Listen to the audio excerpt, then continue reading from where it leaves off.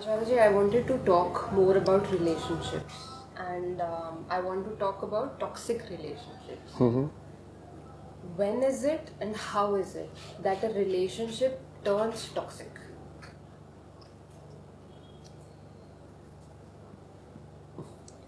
We have to go to the very beginning of the relationship. Most of the times, a relationship does not really turn toxic.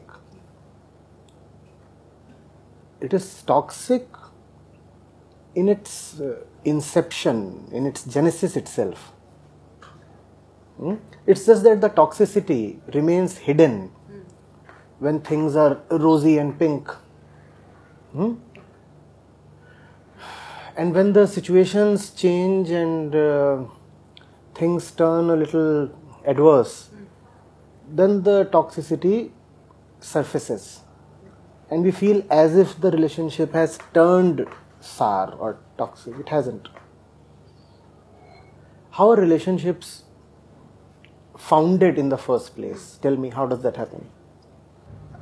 So it's usually, someone you see more often, like usually what happens is if you're in the same class. So somebody you get familiar with, you see them around a lot, or they approach you. So first thing is, somebody has to be in your sensual field. Yes. The field of the senses. And then why does one feel attracted to that particular object? Because they fit a certain model that you like. So, your likes might be More similar. explicitly, how do most relationships take place? You have a certain need and you feel that the other person can fulfill it. It could be emotional, physical, sometimes even financial.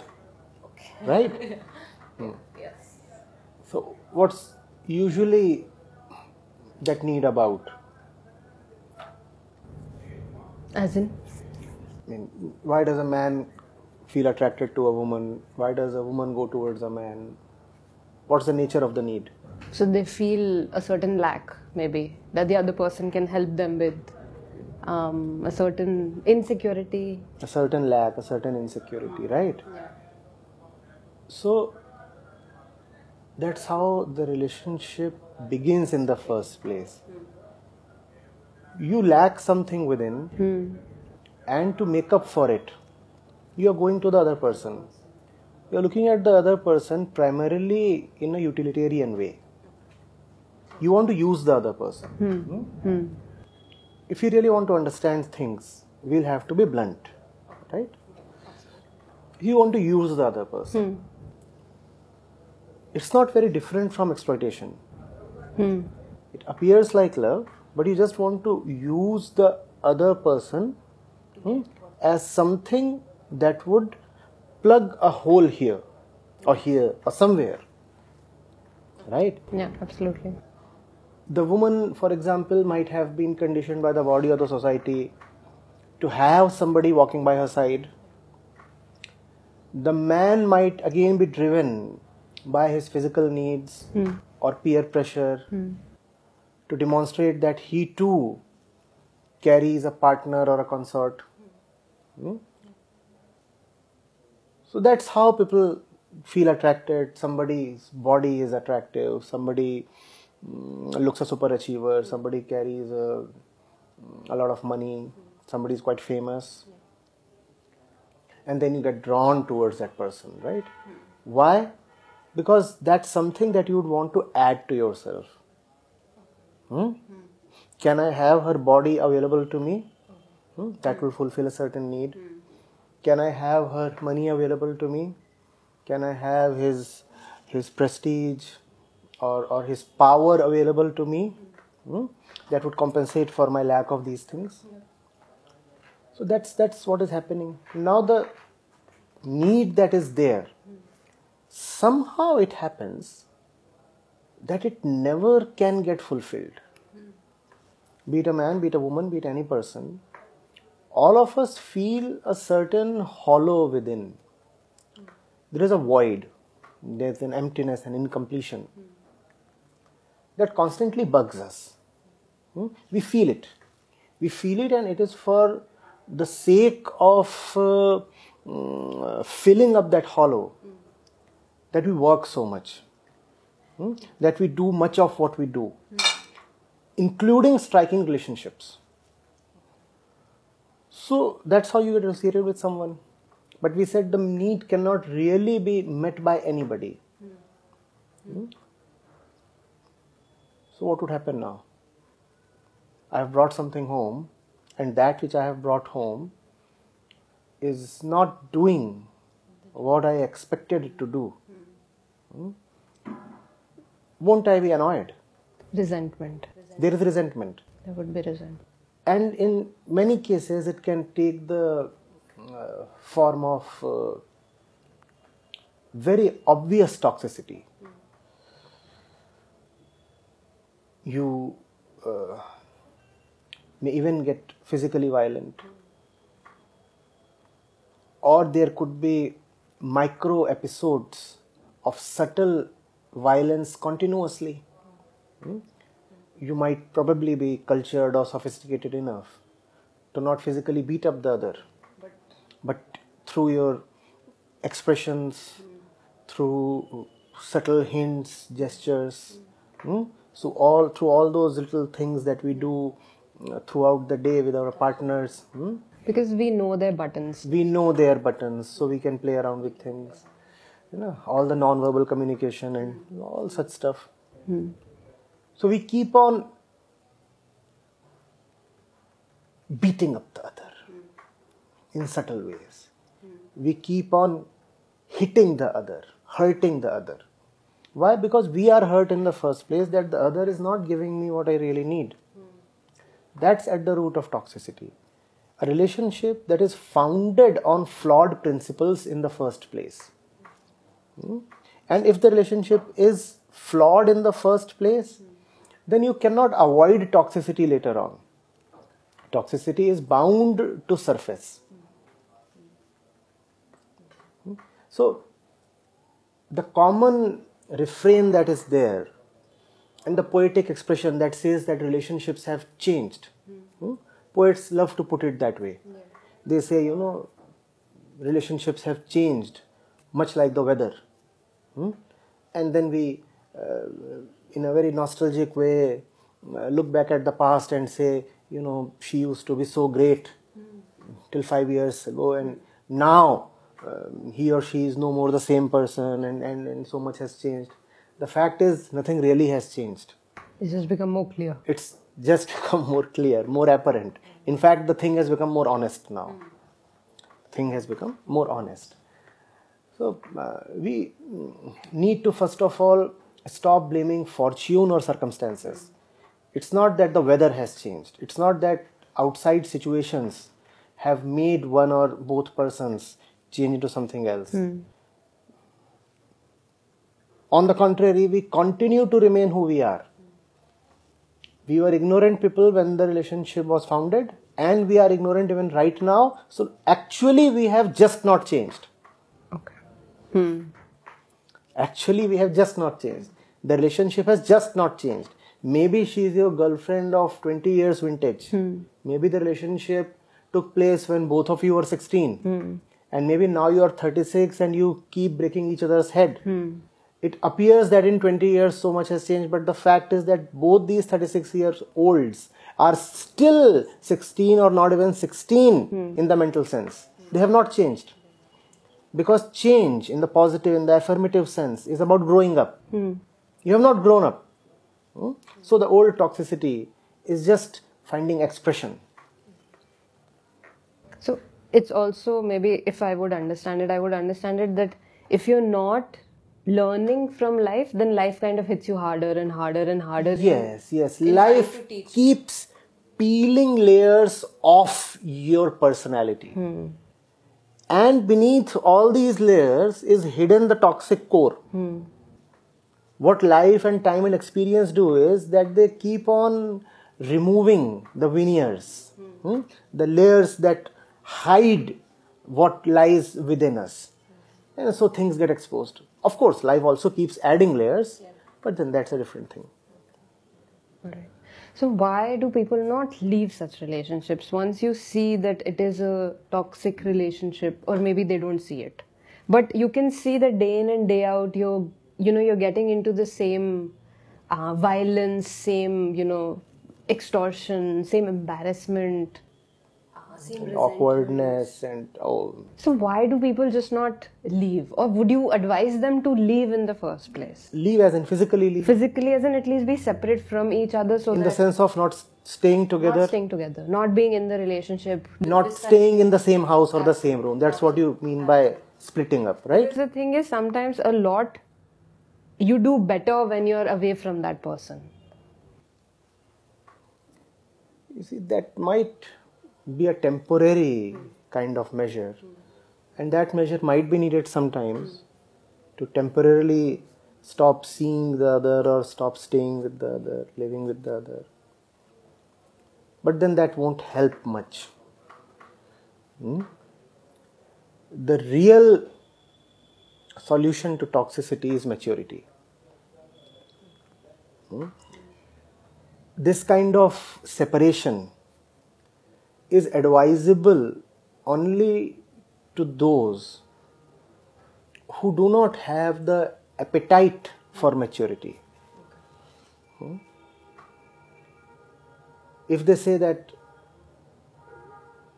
we cannot have the real solution, we do not have it in us to implement the real solution, just give us some kind of a painkiller. Okay. We can't have a surgery, just give us some analgesic that we can keep on having continuously and somehow subside our pain. Then maybe this would work for them, right? Separate physically, break up or go for a divorce. But that's not the real solution. That's not the real solution. The real solution is to see what is really going on.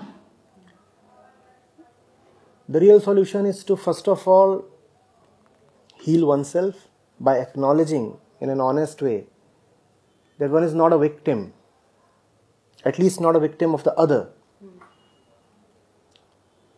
One is just suffering due to his own mischief and ignorance. The moment you stop charging the other or holding the other responsible for your problems, much changes. You have to see that you are responsible for the rut you are in. And not only are you responsible for the rut you are in, you are probably to some degree also responsible for the rut the other is in. And then not only do you stop totally vilifying the other, it is possible that you may even develop some kind of a compassion towards the other. Otherwise, blame and vilification are so easy, are they not? I am in a toxic relationship usually translates to the other fellow is toxic. I am in a toxic relationship means the other fellow is toxic. I do not advise people to separate usually. Not because I am an advocate of marital continuity, not because I am some kind of an anti-divorce activist or something. Not that I am in great awe of the traditional institution of family and marriage. Not for those reasons. It is because I see it as an act of escapism and cowardice. To just drop the other person and run away should be absolutely the last option. And that last option should be exercised after you have honestly tried everything else and it has failed. 999 out of 1,000 times, something would work out for you. It's not that everything would be insufficient. When absolutely nothing seems to be working, then fine, leave the other person. And even then, the leaving or separation part, I feel must be temporary. Okay. Never strike someone permanently out of your life. Nobody deserves this kind of apathy or hatred. You can do that. You can very well say, no, I don't want to carry this relationship or that person forward anymore with me. Do that. But that would leave you a little smaller than what you could have been. The decision to chuck somebody out from your life would leave you a little poorer. It would deprive you of a certain richness in life. So it is not merely the other that you are hurting by kicking him out or by yourself walking out. You are hurting yourself as well.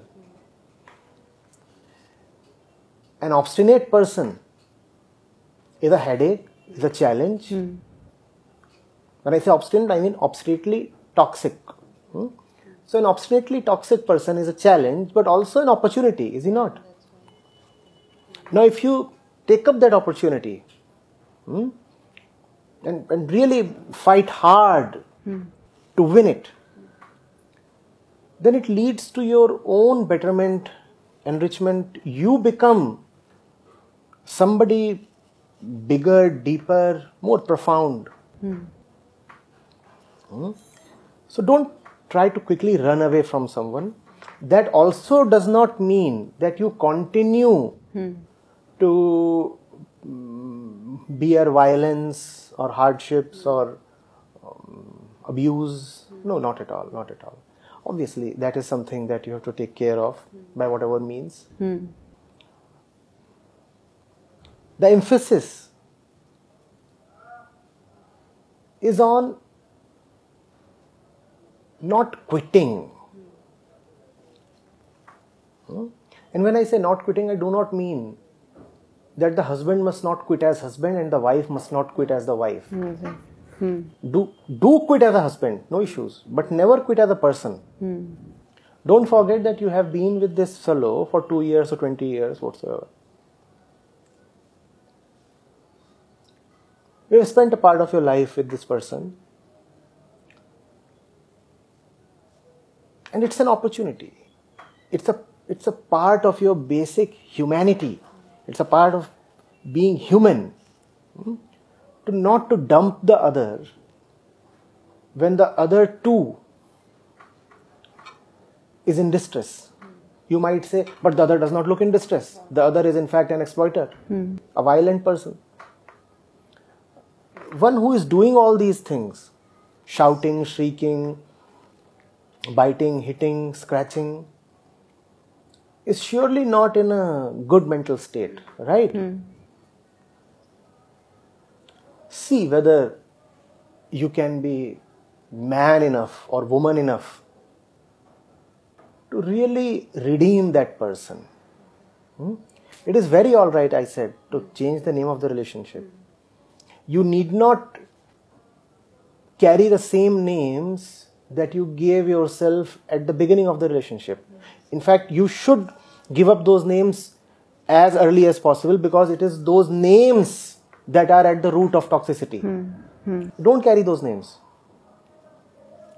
Drop those names, but don't drop the person, please. So, husband-wife relationship, violent, let's say, and so how do you stop being the wife suddenly? Or how do you stop being the husband just like If needed, move out of the house. No issues. If needed, move out of the house. See what practical arrangement you can make for the kids. See whether you want to take the kids out with you. But then for that you need to have financial independence, which I hope you have. I hope the relationship has not lulled you into a kind of an imaginary comfort in which you decide not to earn anything and depend on the income of the other. But that is quite... If that is happening, then the first thing in gaining freedom from this toxicity is financial independence. Go find a job for yourself. Go find a job for yourself. If needed, quit that house. But not that person. Not that person. Because, permanently blacklisting a person is almost like killing a part of yourself. Heal. When a patient comes to you, it probably is easier to declare him a hopeless case and let him expire on the table. But it requires somebody fantastic to take up the challenge and cure that person. Like a lot of times why people, when I mean leave, like, when I mean, it's like leave the house in that sense. A lot of times people, are worried about getting out of that relationship. Like, suppose one is financially independent and they move out to another. So, I mean, what I understand is self-love. Like, first you have to heal and only then can you heal. Now, because otherwise, if you've not, healed yourself, then how do you expect to even help the other? Right. See, that will tell you why the relationship is bad in the first place. You probably enjoy dependency. You probably have no spiritual basis to the relationship. Now, this dependency was a very happy thing as long as you were being provided for by that person. Yeah. But now the same dependency keeps you arrested and restricted in the household. So now you don't like it. You don't like it. Now you say, oh, what do I do? I'm so dependent. How do I move out? Why don't you state in the same breath that you were quietly and happily enjoying the same dependence for the first 5 or 10 years? Yeah. Right? So, always be very, very sure of the solidity of the fundamentals. Even when everything seems to be going right in a relationship, keep checking. Have I become dependent? Have I become exploitative? Have I started holding expectations? Has the other started holding expectations? Is the other blocking my view of the larger universe? Has the other become too central to my mind, my thoughts? Has the other started occupying my inner space to an extent that may be called unhealthy? These are the things that you should check for when there are no troubling symptoms. Often when the symptoms appear, it is already too late.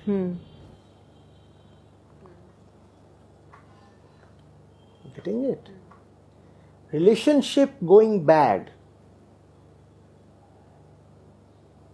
is a euphemism really, and it does not really clarify what is going on. Relationship going bad means the minds of the two people in the relationship are bad. And if their minds are bad, it's not only this one particular mutual relationship that would be bad. All of that. All their relationships with all possible conceivable objects in the universe would either be bad or waiting to show up as bad. So, a bad relationship fundamentally indicates a bad mind. And what is a bad mind? When I say a bad mind, I'm not talking in the sense of morality or ethics. A bad mind is one that does not know itself. A mind that has no self-knowledge is a bad mind. A mind that is obsessed with the world and its enthralling objects is a bad mind. That's the bad mind. You should have some clarity about what is really going on. You should know your body, you should know your thoughts, passions, emotions. You should have some inclination towards self-inquiry. If you do not have it, then you will suffer. Relationships just bring out the ignorance within us. So we blame relationships. Actually, it is ourselves that we have to blame. I think Osho ji also said this once, that in relationships you find out who you are. In who you are. Everybody, I mean, Krishnamurti was fond of saying this. But one cannot take that sentence and enter into a relationship to know them. Everybody is already in relationship. You see, if you are not formally or physically related to a person, aren't you still related to that person's idea? One might be chasing a girl and the girl is not responding. So it appears that there is no relationship. Yeah. But the fact is that the boy is obsessed with her and there exists a strong relationship, maybe not with the body of the girl, but with the idea of the girl.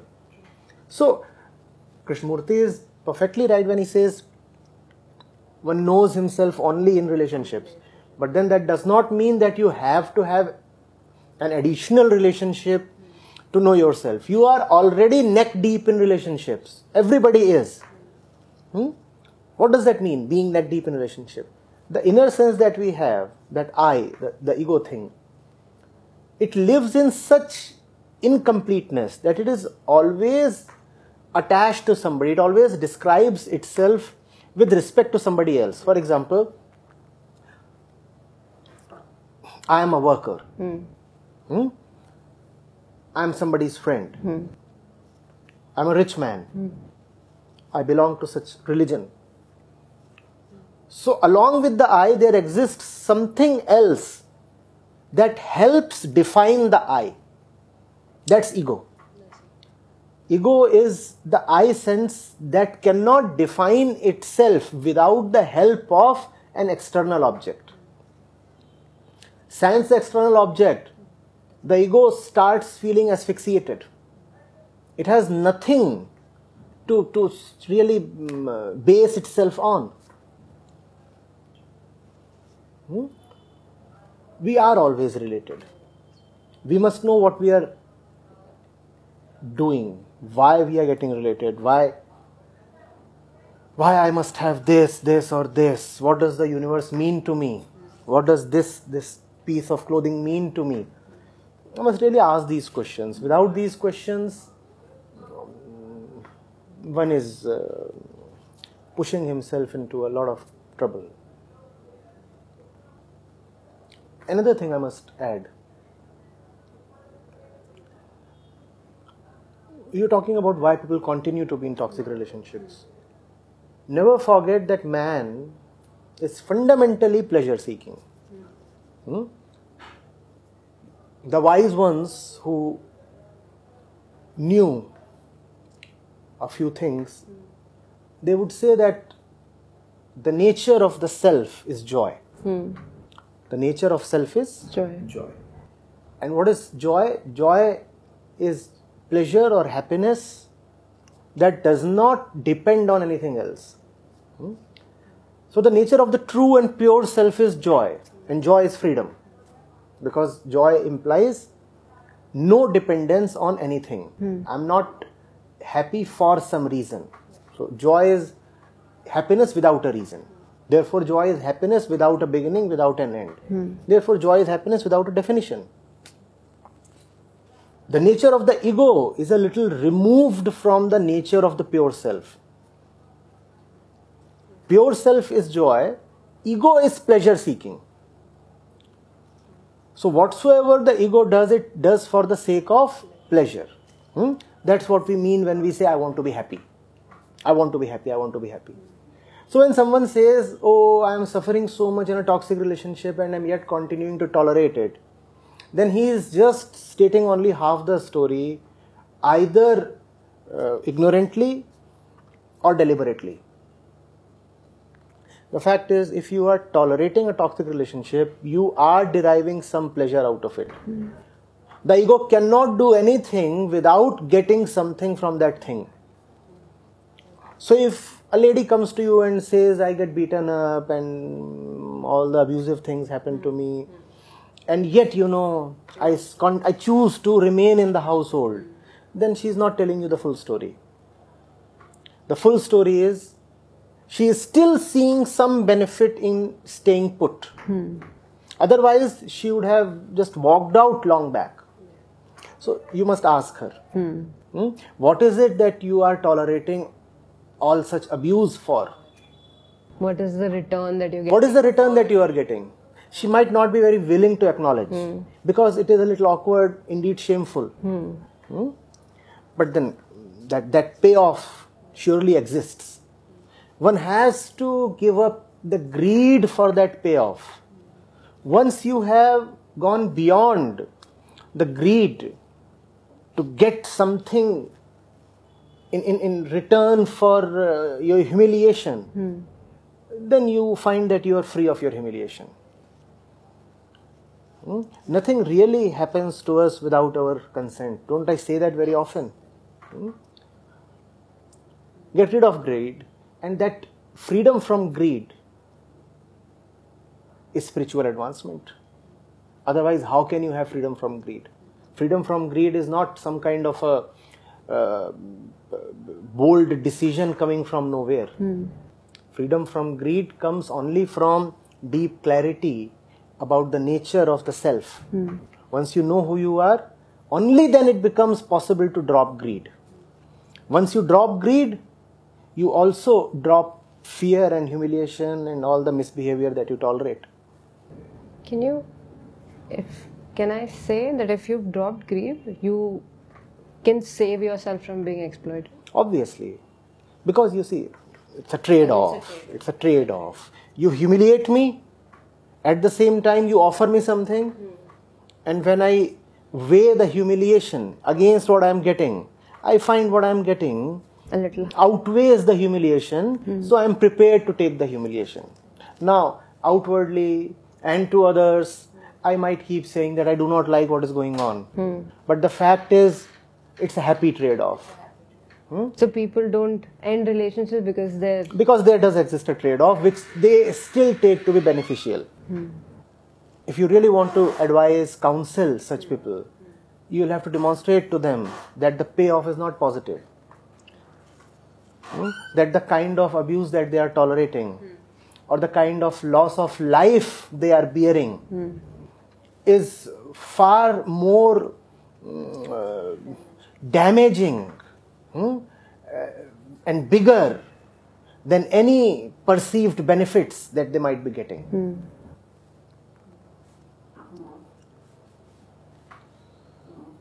So that's where you draw the line in a sense.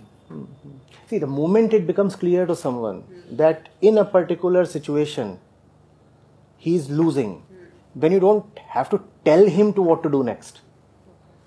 Just bring that clarity to him that here you are getting so much, but in the process of getting this much, you are compromising or sacrificing so much. That's all. Now the fellow will decide for himself and act on his own. And when in this case one is made to realize that that you're losing out way more than what you're getting, is there a leaving out? Do you leave the relationship, or do you understand this, heal yourself, and then come back and help the other? It's not there is no absolute answer possible to this. Right? Going to the basis of your question, when you say the relationship has exploitation in it, what does exploitation mean? My self-interest is different from your self-interest, therefore I can eat you up to maximize my self-interest. That is exploitation. Correct? What is at the basis of exploitation? The concept, the feeling that I am different from you, my self-interest is separate from your self-interest, right? Now this is exploitation. To cure exploitation, if I recommend walking out as the only way possible, then what am I saying? I am defending my self-interest by walking out, quitting you, dumping you. Am I then not still the same person who was previously playing the game of exploitation? At the root of exploitation is the feeling of separation, division. Separation, okay. Right? I am me, you are you. I can exploit you and be a bigger me. That's exploitation. I walk out. And why did I walk out? To take care of my personal peace. Am I still not the one who was thinking previously in the language of division? So this walking out then will not be very beneficial. Therefore, one has to take quitting or walking out just as a temporary thing. Right? Freedom from exploitation is very incomplete without compassion. Not only have you have to end your own exploitation, you also have to bring compassion to the other, and these two must go hand in hand. Obviously, there might be some phase lag between these two. One may come first, the other may come later. There might even be a gap of many years between these two. But these two will exist together. You cannot have just one of them. You cannot say that to save my skin, I broke out of the house, like one breaks out of a jail. And then I never turned back to look at what is happening in the house. It doesn't happen this way. It cannot happen this way. If you break out of the house just to take care of your own self-interest, then wherever you go, you would find that you are still caught in the cycle of exploitation and suffering. If you really want to end exploitation and suffering, then you have to take care of yourself and also try to do as much good to the other as possible. So it's a full circle, it's not... It's a full circle. You cannot just take care of only yourself. You see, if I take care of just myself, then how am I different from the exploiter? Is he not following the same principle? He too is saying, I am taking care of just myself. And I say, I too want to just take care of myself, so I am walking out, I'll go settle in some other place and be happy. So you become the exploiter. You become the exploiter, and now the exploiter has fully won. He has totally converted you. Has made one of him. Yeah, now you belong to his creed. So the way to get out of the relationship would be to understand. To not remain the person who entered the relationship. That's the way to spiritually break up. When you break up in the material way, you leave the house. When you break up in the spiritual way, you leave who you are. That's a great breakup. And in this breakup, the other person will not even know that you have broken up. Because externally you will appear just the same. Internally you are no more the same person. Break up. I didn't break up with you. I broke up with myself. Fine. So you cannot really charge me or blame me.